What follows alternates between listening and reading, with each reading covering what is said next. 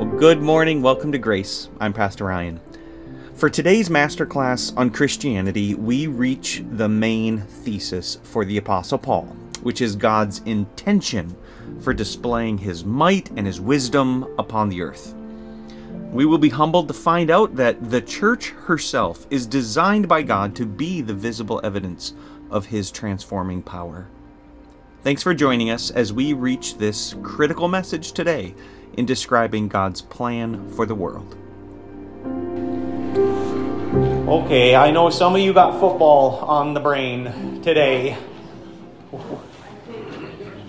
Barb just gave me a heads up. She doesn't want to know the score. She's taping it, so nobody tell her. All right.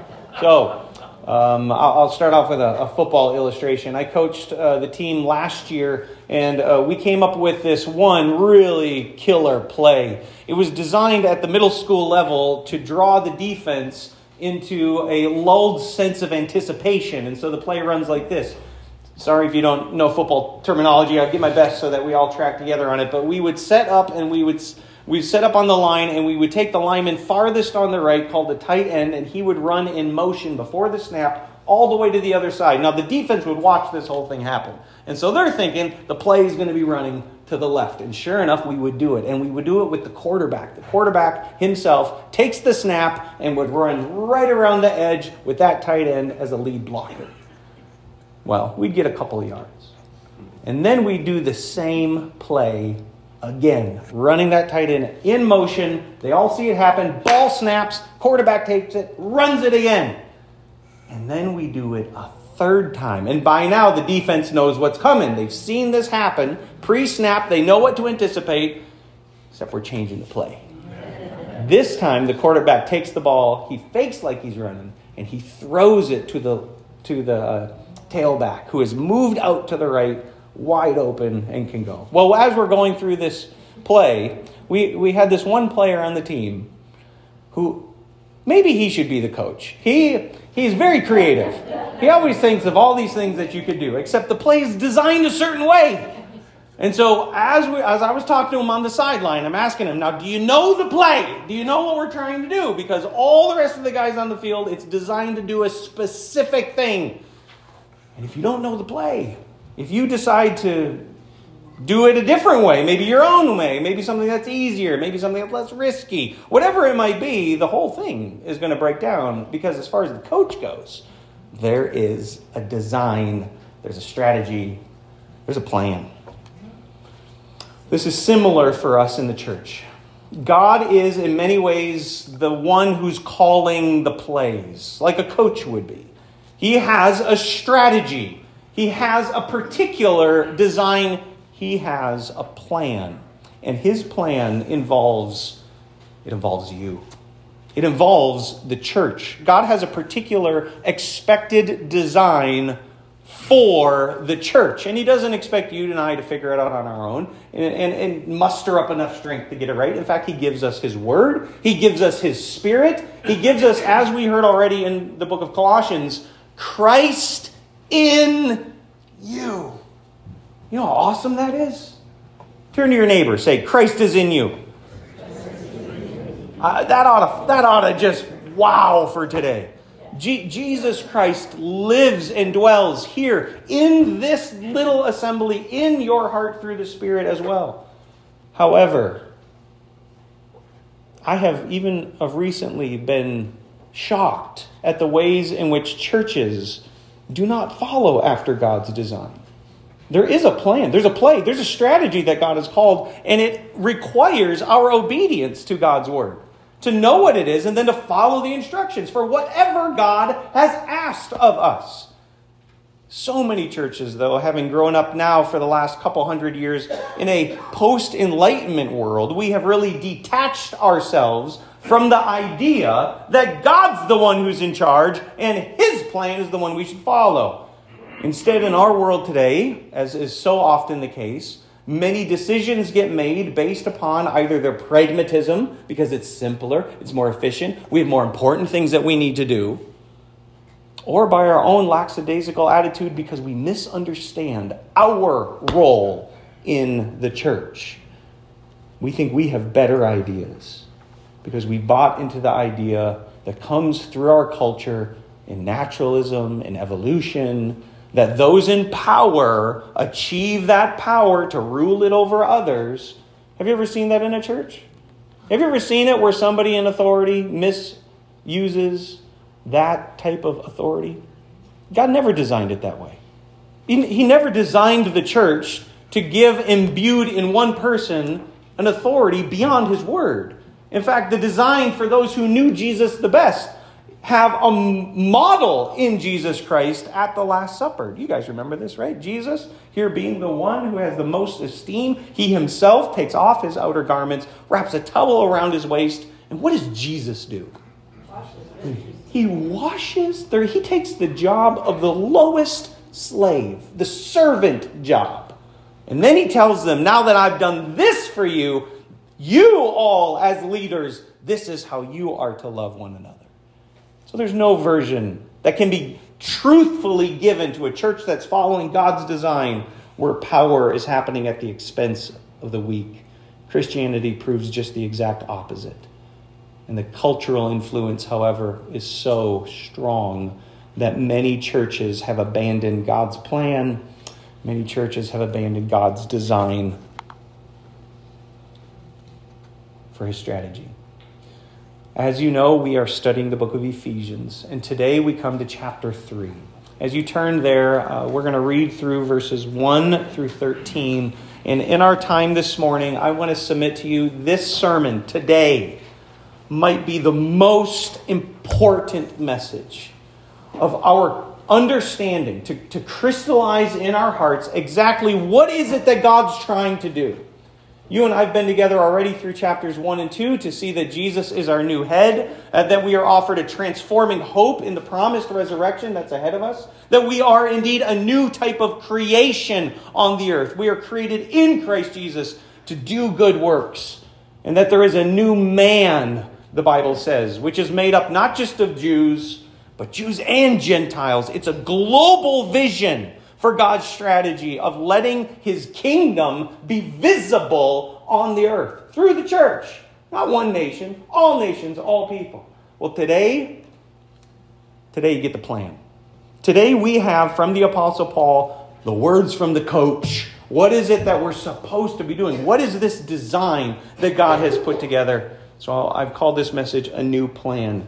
I believe it is for us what is kind of a hinge in the book of Ephesians, in his letter, that we would know what's the center of this. What's the most important thing we have to pay attention to? So that's what we're going to get this morning. Y'all ready? Okay.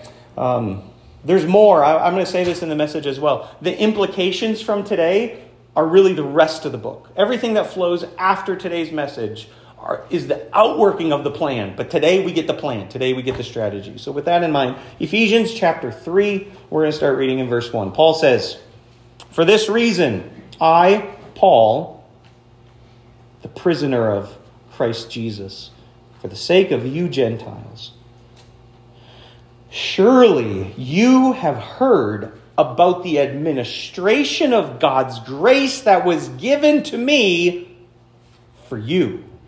That is, the mystery made known to me by revelation, as I've already written briefly. In reading this, then, you will be able to understand my insight into the mystery of Christ, which was not made known to men in other generations, as it has now been revealed by the Spirit to God's holy apostles and prophets. This mystery is that through the gospel, the Gentiles are heirs together with Israel, members together of one body, and sharers together in the promise of Christ Jesus. I became a servant of this gospel by the gift of God's grace given me through the working of his power. Although I am less than the least of all God's people, this grace was given me to preach to the Gentiles the unsearchable riches of Christ and to make plain to everyone the administration of this mystery, which for ages past was kept hidden in God, who created all things. His intent was that now, through the church, the manifold wisdom of God should be made known to the rulers and the authorities in the heavenly realms, according to his eternal purpose, which he accomplished in Christ Jesus our Lord. In him, and through faith in him, we may approach God with freedom and confidence. I ask you, therefore, not to become discouraged because of my sufferings for you, which are your glory. All right. This is a monster of a sandwich for us to try to get through. And even as I was preparing notes, I have 7 really key observations to explain the text as we work through it. I feel like every one of those is worth a sermon in and itself. So you can pray for me as we're going through this. All right, so he starts out by talking about, and I just want to see the beginning and the end. He talks about being a prisoner. Verse 13, he's re-referencing that observation, that he is in jail right now because of his proclamation of the gospel. And he doesn't want any of the churches to be unsettled by this. He wants them instead to know this is really tantamount to evidence that God's plan has been given to Paul. Paul's not suffering in a way that doesn't have a return. It's actually for the sake of the gospel. And so what flows from this, what comes from this, is Paul's insight into the gospel. And so that's the first thing I want you to see. If you look with me in verses 4 and in 5, Paul says, in reading this, in reading what? Well, in reading everything he's already said concerning the mystery. So we almost have to go back to chapter 2. And I'll just review it real briefly here. Remember, through his body, through the cross, he took the two peoples, Jew and Gentile, and did what? Brought them into one. That's right. Paul says that you are now being given insight into this. So, what that means for us is that the church has got access to God's plan. Paul's giving it to you here. And he says it comes through the holy apostles and prophets in verse 5. Again, just in verse 5, it wasn't made known in other generations as it has now been revealed by the Spirit to the apostles, to the prophets. I want to just look at that very briefly because do you know what you're holding in your hands right now? You're holding the instructions that come from who? Well, God's is the easy answer. That's the obvious church. Good job. Yes, it's God. It is. What category of person wrote the New Testament? Do you know? There's a title for them. They were called what? Apostles. And what category of God servant wrote the Old Testament? Do you know? The prophets. Yeah. In fact, what you're holding is a letter from God who, through his Spirit, delivered the plan through the prophets and through the apostles. You have access to it. I remember when I was in, I think it was 4th grade, we had a math teacher who, he was pretty distracted. I remember this guy was a little distracted. He would leave the room, and I remember, because I was trying to be in good relationship with all my teachers, I noticed on his desk was the teacher's book. Aha. Because the teacher's book had all the answers. Do you know what you have in front of you? You have all the answers. You and I have access to know what is God's will for me. What is God's plan for me? Doesn't have to stay dusty. Doesn't have to stay hidden in a drawer. It's right here. And you and I can have access to God's plan. And it's a spiritual access. I want to make sure that I emphasize that as you look with me in verse 5, it was the Spirit who made this known to the apostles and prophets, which means for you and I, you're only going to be able to decode it, to understand it properly, if you're reading it through the help of the Spirit. It's the Spirit of God that illumines our minds and our hearts to understand what God's will is. All right, secondly, we're given an invitation. And here, if you look again, you will see in verse 6 an explanation of the mystery that has already been unfolded back in chapter 2. Here it is. The mystery is that through the gospel, the Gentiles are heirs together with Israel, members together of one body, sharers together in the promise of Christ Jesus. I want you to underline or circle the word together. How many times does he have to say it? That this is the whole idea. That there's an invitation now for all people. I'm not sure how well this preaches today sometimes. I actually don't know how often you are challenged to think of people who look different than you, who maybe have a different tradition, different culture than you, as being part of your own family. I mean, we live kind of in the middle of the woods, right? I mean, we're kind of out there. There's not a lot of different people groups that are coming our way. Well, there are in a lot of other places. And I would imagine that in some way the Spirit of God knows how to convict your heart so that you know Jesus isn't just for you. Jesus is for who? Jesus for everyone. And so we're given in the mystery, it's an invitation. It's an invitation for everyone. Now, not everybody's going to listen. Not everybody wants it. And God says, okay, I won't force you. You're allowed to reject me, unfortunately. But there will be those who will respond. We need to make sure that we're carrying that invitation forward. Thirdly, there's an inclusion. If you look in verse 7 and 8, he says, I became a servant of the gospel that by the gift of God's grace given me through the working of his power, although I am less than the least of all God's people, this grace was given to me to preach to the Gentiles the unsearchable riches of Christ. Here's the amazing thing that you need to see from Paul's own delivery is that Paul is shocked that God included him. How does he characterize himself in verse 8? Do you see it? Although I am less than the least. Yeah, this is not somebody who is no longer struggling with pride. He knows who he is. He knows he doesn't deserve to come in. And so I want to ask you, who let you in? How'd you get into church today? Do you deserve to be here? Because I sure don't. A characteristic of my life and the rebellion of the depths of self-love. Boy, they exclude me from Jesus. They exclude me from God. It is only by his mercy and grace that I'm given access. Now, not only, and this is the coolest part, not only was Paul given access, but then God gave him a job to do. Do you know the same is true for you? You don't only get to come in to the family. You don't only get to come into the community. He then gives you instructions. And here's what I want you to do. You're included in the family of God. And so what we have in the gospel has been entrusted to us so that we learn to give it away. And to give it away in the very nuanced way that God's designed you. You are different from the person sitting right across from you. And so you have an experience and an approach to God that God's going to use in the world to bring himself glory. And really, here's the part that preaches from that. It only really works if you learn to give away what's been given to you. I think it's kind of like a birthday cake. You guys remember parties when you were little? I remember my mom would always cook a carrot cake. She was a healthy one like that, right? So we would have carrot cake for my birthday. Now, what happens if the birthday, who's the birthday cake for? Who is it for? It is not for the birthday cake. You think it is, right?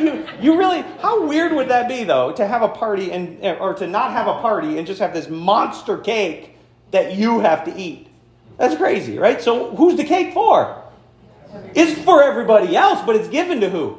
It's given to you. Same thing with the gospel. Same thing.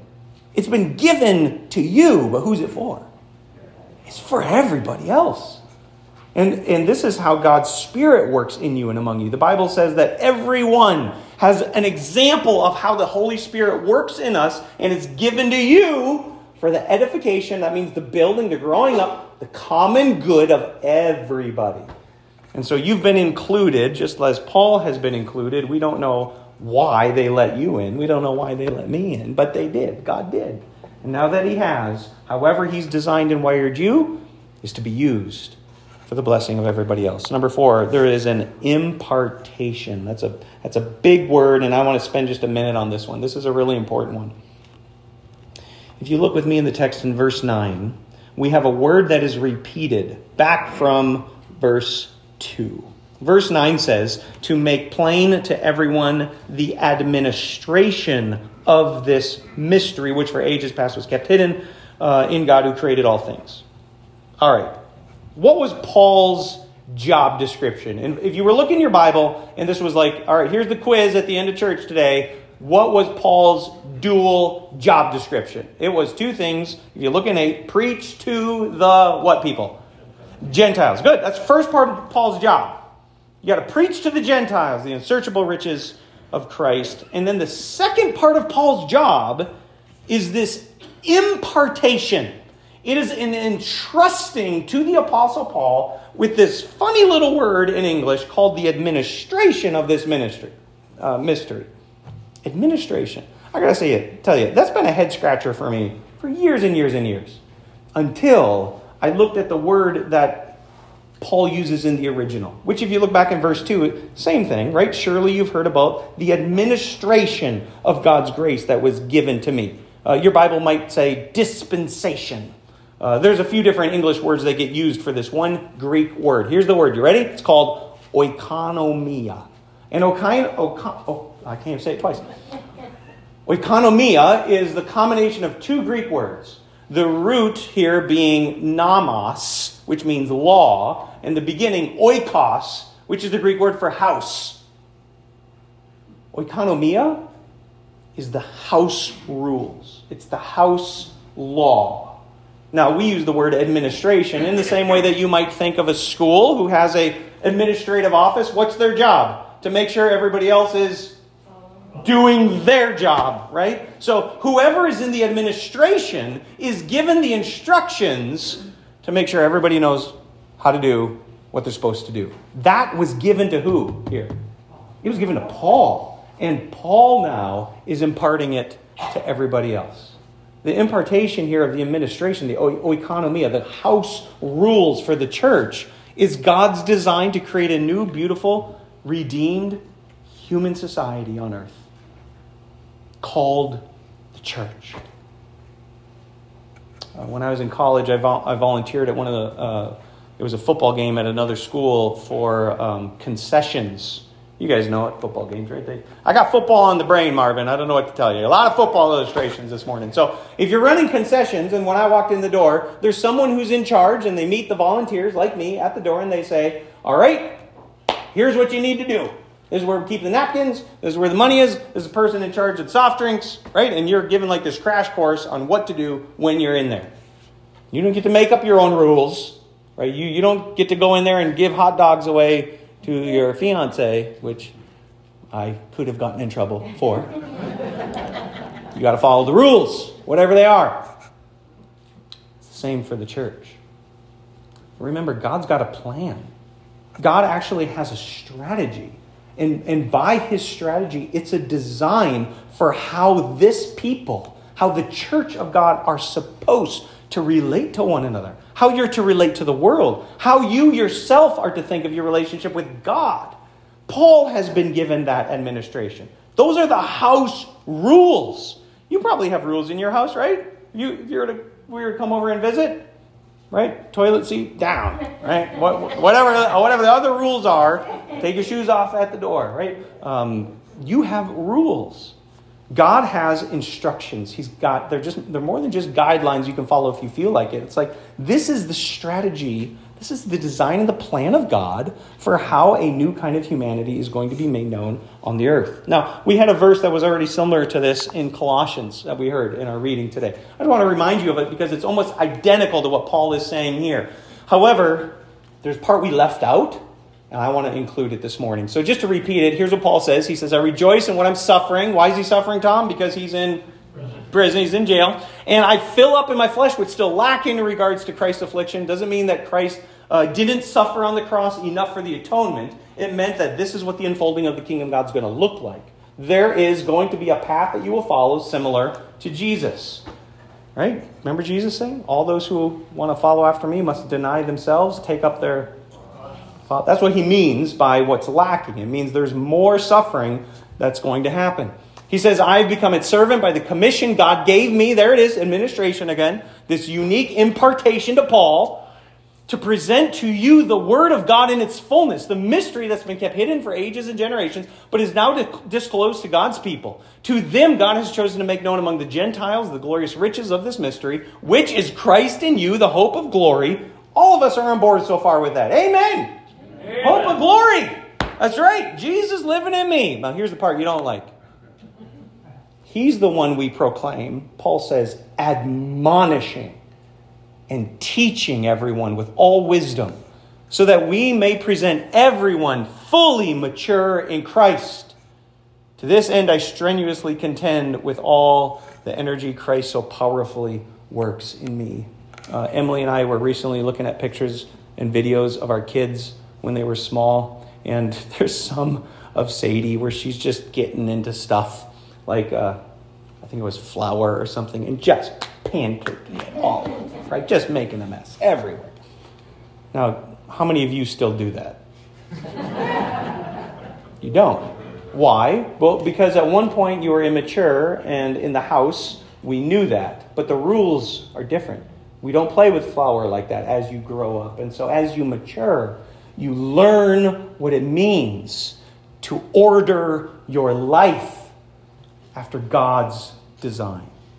And this sometimes requires admonition. Who loves to be admonished? Who loves to be confrontation? Totally love it. Tell me how I'm doing it wrong. Thanks, Pastor. Nobody likes that. Who needs it? Let's see. Christians, let's see. Nobody here needs it this morning. Nope, I don't need any admonishing. Raise your hands now. Come on, you all need to be admonished. You all need teaching. We all need the instruction of God. And I want you to see from the Apostle Paul, look how he characterizes it. To this end. To what end? To grow everybody to maturity by delivering the house rules that God's been given to me. I strenuously contend. He is working hard that you would understand, that you would see the wisdom of God in his design. Now, you may think that it feels better to eat or drink in a way that the world affirms, to behave sexually in a way that the world affirms. Paul's going to say, there's no wisdom in that. There's only foolishness in that. And you could do it. You could totally go live your life any way you want. And do you know what you'll bring destruction to? You. Because God has a design for his people. A beautiful, redeemed, new humanity that learns how to serve one another and love one another. Put themselves at the last in the line, not the first in line. God knows that the only way you're going to do this is by the help of the Holy Spirit. And so this is the impartation of that which the Apostle Paul is encouraging the church, us today, the oikonomia, the house rules for how the church needs to be ordered. Everybody with me on this? Good? All right, number 5. I want to spend a minute on this one too. Intention. Why? Why did God do this? Why did God give Paul this unique job? He has a reason. And if you look with me in verse 10, you'll see it. Here it is. His intent was now through the church. The manifold wisdom of God should be made known to the rulers and authorities in the heavenly realms. God has an intention behind all of this. He has a plan for the display of his wisdom. And this is the point where some people might disagree with me. So I want you to listen close. God's design for his wisdom to be seen is not through Christians. It's through the church. What's the difference between that? What is the difference between the wisdom of God shown in a Christian and the wisdom of God shown in a community of Christians? And this is where I feel like the pollution that you all have is from the American post-Enlightenment worldview that teaches us it's all about me. And that's how we think of God too. We think that our salvation is my salvation for me. That's not what the Bible says. I'm going to just read it to you again here and make sure you catch it. Verse 10, his intent was now through the church. The manifold wisdom of God may be known. This is a wonderful word. In NIV, I don't think quite does it justice. Manifold wisdom. Your Bible might use the word multifaceted. It's a really beautiful word. It has to do with this faceted design of God's wisdom shown in diversity. To be seen not just one way, not characterized after the way that's easiest for you, but characterized in every single way and shape and form. You might be hearing kind of an echo of the gospel message that's supposed to go to who? All nations, tribes, peoples, and languages. Right? That's the multifaceted wisdom of God to be seen, evidenced in the church. Now, I meant to do this, and I forgot this morning. If you gave me 2 minutes, I could run to the office, and I could go and get you this little cross that I got from Laura Giltner. She gave it to me years ago, and she said she had it at home and never used it. She donated it to the church, but she said I could have it, so I'm having it. It's mine. It's this little stained glass cross. It's the coolest thing. And if it just sits there, it just looks like, it's kind of pretty, right? But if you put a bulb with white light in the middle of it and you switch it on, do you know what it does? It shines all these beautiful colors everywhere, radiating out from the cross. Now, I should have had it. I forgot. But you can imagine it, right, as I'm describing it to you. That's exactly the idea behind God's wisdom. God's wisdom needs to be seen in your life. It needs to be seen in your neighbor's life. And as it's seen in every single life across the aisle from you within the church, it's not a question of an individual's salvation before God. It's a question of seeing the design of a new humanity that loves one another, supports one another, cares for one another, encourages one another, admonishes one another, fights for one another. That we see this beautiful kaleidoscope of God's wisdom on display. That white light of Jesus' work, right, brilliant as it is, as it shines forth in your life, is going to deliver an image that collectively will display, as the Bible says here, the manifold wisdom of God. All right. Are we on the same page with that? Number 6. This has been inaugurated. The eternal plan of God is accomplished in Christ Jesus. So if you look with me into verse 11, he says, according to the eternal purpose which he accomplished in Christ Jesus our Lord. Well, so here's what you see. God had this plan from when? Always. So who is this new to? This is new to us. This is really not a new plan at all. This is just the inauguration of it. Here it is. It's showing up now. God has always designed a people that's global to display the love and manifestation of his wisdom. That's always been the plan. It's just now inaugurated through Christ. And so we're going to come back to this idea. What I want you to hold on to is this guy right here. The person who started it, because that's going to really help you and I when it comes to how do I do it? How do I get on board and become a part of the community here? We're going to come back to the one who inaugurated it. All right, lastly, Jesus is also an intermediary. And so he concludes in verse 12 by saying, in him and through faith in him, we may approach God. You have no idea how special that is. I want to submit to you, we all take God for granted.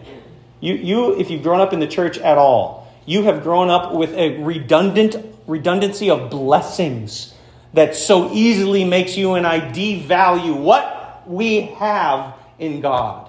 There is nothing in you that permits you access to God. You would be dissolved like ash before God. He is holy. He is perfect. He dwells in inapproachable light, the Bible says. So, good luck with that if you're going on your own. But Jesus gives you access.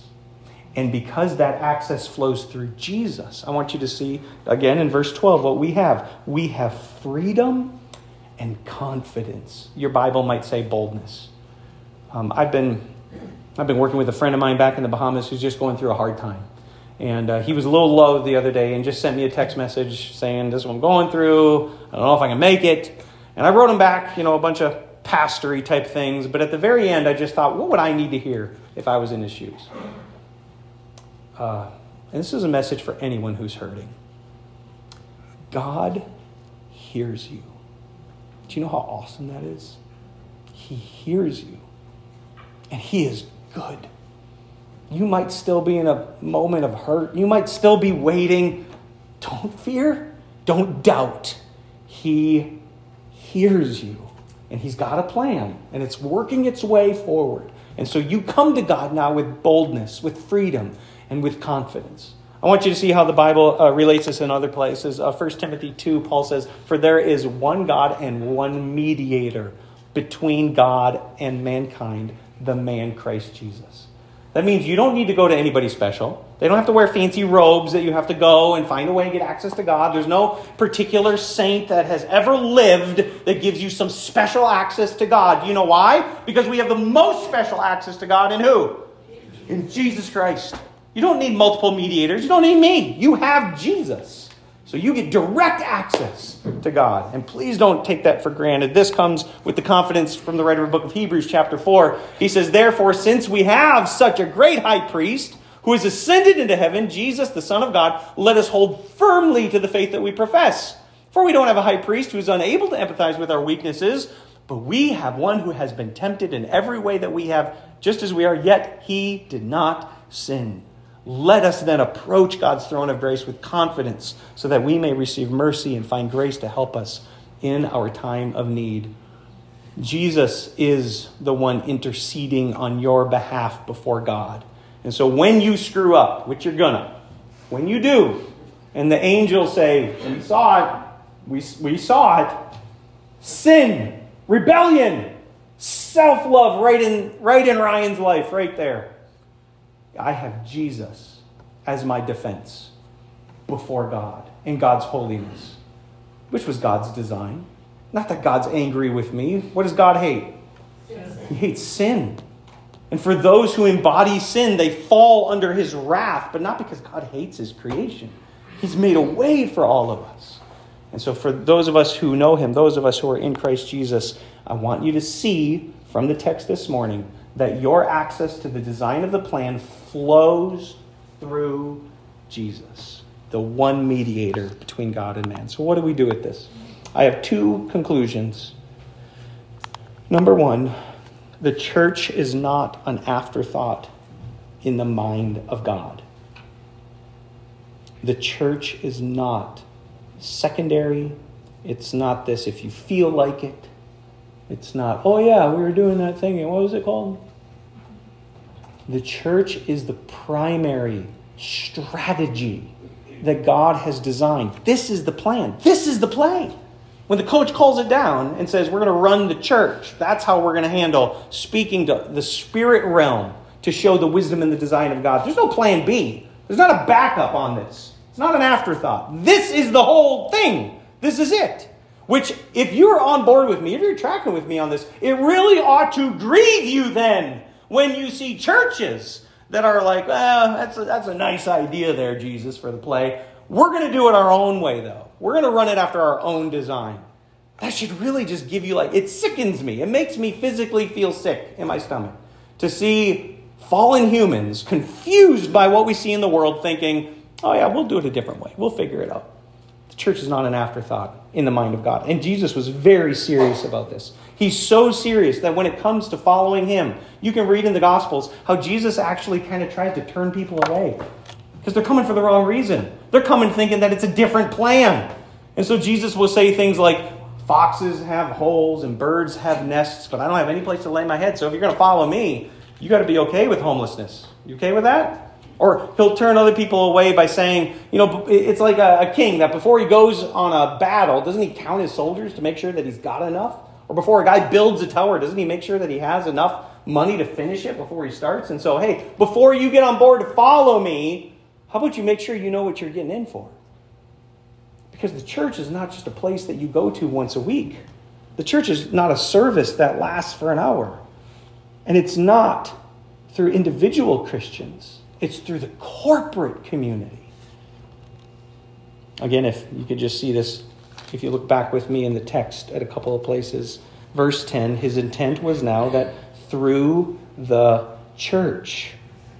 If you fast forward in chapter 3 to verse 21, you guys see that in your text there? 3:21. To him be glory in Christians. Is that what it says? Glory where? In the church. How about the great decree that comes from Peter? Do you remember Jesus' question? Who would people say that I am? Remember this? Peter says, "You are the Messiah. You're the Christ." God says, "This was not, you can figure this out on your own. This was given to you by my heavenly Father. And I say to you, upon this rock, I will build my Christians. that what he says? I will build my church on this rock. Now, at the same point, I don't want to erase the personal responsibility you have. You absolutely have one. But there's no version of this faith. There's no version of God's design that says you can be a Christian divorced from a church.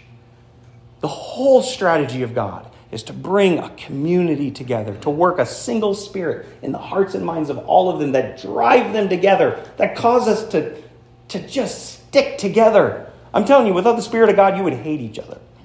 You'd be at each other's throats. All kinds of problems, all kinds of selfishness. It's all about me. But he made us a way because it's not an afterthought. As I was thinking through this single conclusion here, I thought, well, why is this so hard? Like, why is it so hard for churches to figure this out? Why is it so hard for Christians to understand this? Not about you, that it's about the community. And I wrote down 2 things that you're not going to like. You ready? This might be worth scratching down if you want some admonition this morning. Number 1, it's because we are disobedient. And number 2, it's because we're sinners. Remember I told you that today's message is probably like the crux of figuring out the rest of the book of Ephesians, because everything that comes after this, every Sunday after this, is going to be like, all right, so now what do? What's the oikonomia? What are the rules for me as a father? What are the rules for me as a husband? What are the rules for me as a worker? Throughout the rest of Ephesians, Paul is going to be delivering the here's how to do it. Do you know what the problem is? I don't want to do it. Because I am disobedient. Why am I disobedient? Because I have a disease called sin living in me. Even though I know the good I want to do, I don't do it. I keep doing the thing I shouldn't do. I know what's right, but sin in me is this continual battle. So there it is, folks. Why is this so hard? Because you are disobedient to God and because you're a sinner.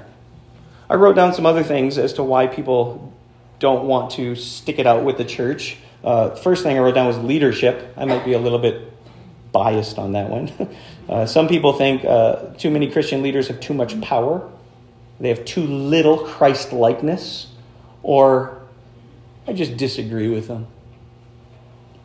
And so I'm not going to really get invested. I don't really want to get involved because there's a problem with leadership. Or it might be a root of misplaced identity because you think the church is a building or a service or a place you can go to or a denomination. Or it might be because of consumerism. I think a lot of Christians come rather to get than to give. And so if there's nothing expected, you know the saying, right? Out of sight, out of mind, right? If I don't need to do anything, I just sit and listen, then when's this thing get wrapped up here? What time is it? Yeah, you're just a consumer. Or maybe you've been wounded by the church, either through its traditions or individuals you felt judged or unwelcome, particular doctrines that you feel are too restrictive. I don't think you should do it that way when it comes to X, Y, Z of your own opinion. How about this one? I'm just too busy. Jesus encounters this in the gospel. Someone who says, hey, I'll follow you, but let me first go bury my father. Jesus says, let the dead bury the dead. Another says, I'll follow you, but these are these things I want to take care of first. Jesus says, nobody who says, I'm going to plow this field and then turns around and tries to plow like this. Did you ever see how those rows look? He says is fit for the kingdom of heaven. Like you're in or you're not in. Now, how many of you are too busy? Oh boy. Church just got real today. How many of you are too busy? Bunch of liars in church. Yeah? Yeah. At some point, always in your life, there's going to be a challenge of priorities where work, family, life, me, whatever it is, hunting season, football, whatever it is going to be a challenge of priority between you and God. Here's the last one I wrote down. Just different denominations. There's no unity. So why bother? Well, the church can't be something that you don't have a stake in. It can't be just somebody else's problem like the pastor.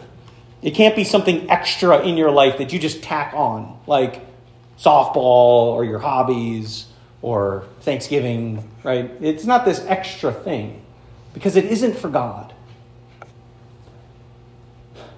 Even if you don't like church, it might be because you don't see what God sees. Look with me just a little further in chapter 5. There's two illustrations that are given in Ephesians for the church. Chapter 5, verse 25. They're easy to remember. They both start with a B. The church is called the body, which you're going to hear about more from Chris in a couple of weeks. And the church is called a bride.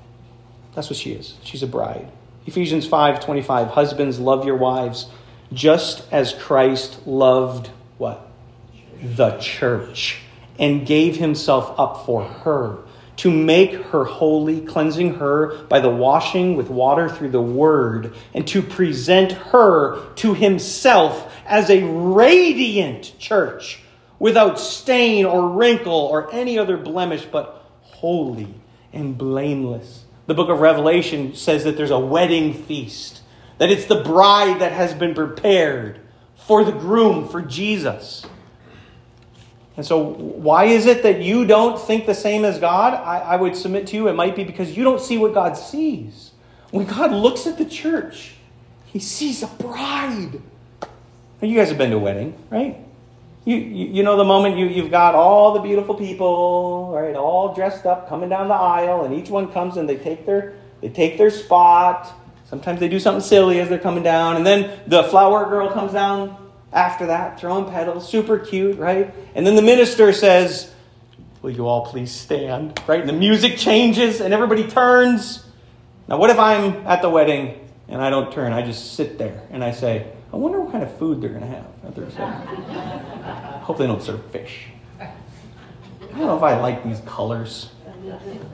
Can't wait to hear what this preacher's got to say." Do you know if my wife was there, she'd be like poking me, like, "Get up, stand up." Because what's everyone looking at? Everyone's looking at the bride. And even if you don't get it, do you know who is looking at the bride? Even if nobody else does, do you know who is? The groom. And Jesus is the groom. And do you know the bride that Jesus is looking at? It's the church. This is not an afterthought in the mind of God. This is the whole deal. This is the whole strategy. The church is the plan of God to make his wisdom manifest on the earth, to show what it looks like to be a follower of the King of Kings. Number 2, this is a really important one, and this is the one that's going to lead us to all the other messages that come from the book of Ephesians. The ordering of the church now. The ordering of it. So who's in charge? So who serves? How do you serve? What are the qualifications for somebody to teach with authority? Like where do we come up with all these ideas? Well, God has given that administration to the Apostle Paul. Here are the house rules. And the Apostle Paul says, "I am strenuously working to admonish and to teach you all of these things for the ordering of the church." And so when it comes to leadership, to reputation, to relationship with other churches, to our mutual calling, they are a demonstration and they are a declaration of God's wisdom. And that's about all I'm going to say on that for now, other than to leave you with that this conclusion is the one that's going to carry us further, right? So the rest of Paul's teaching is going to be like, all right, so this is the play. I get it. The church, that's the plan. What's my role? How can I help? Am I the blocker? Am I the snapper? Am I the quarterback? Where am I at? How do I fit in on all of this? So what do we do with this for today? I want to challenge you to say you might need to transform your understanding of church.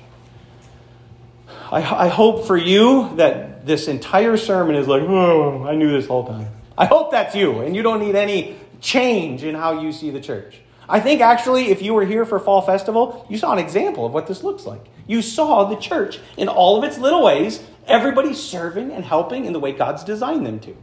That's it. That's what it looks like. That's what heaven's going to look like, and so this is just a rehearsal of that. And it transcends 11:15. It does. It goes beyond today. It's further than once a week meeting. Secondly, I want to challenge you to follow Jesus' lead. God is the coach. Well, we got the word earlier. Jesus is the head. Do you remember? Same idea. He's the one who's in charge. And so as you and I want to obey God's design on this plan, let me encourage you to ask Jesus to give you help, Show me what I'm supposed to do. Show me the role that I'm supposed to play. Because if he's going to put you in the game, I don't know how you got on the team, but guess what? You're on the team, right? If he's going to put you in the game, you got to know the plan. Amen? Let's pray together.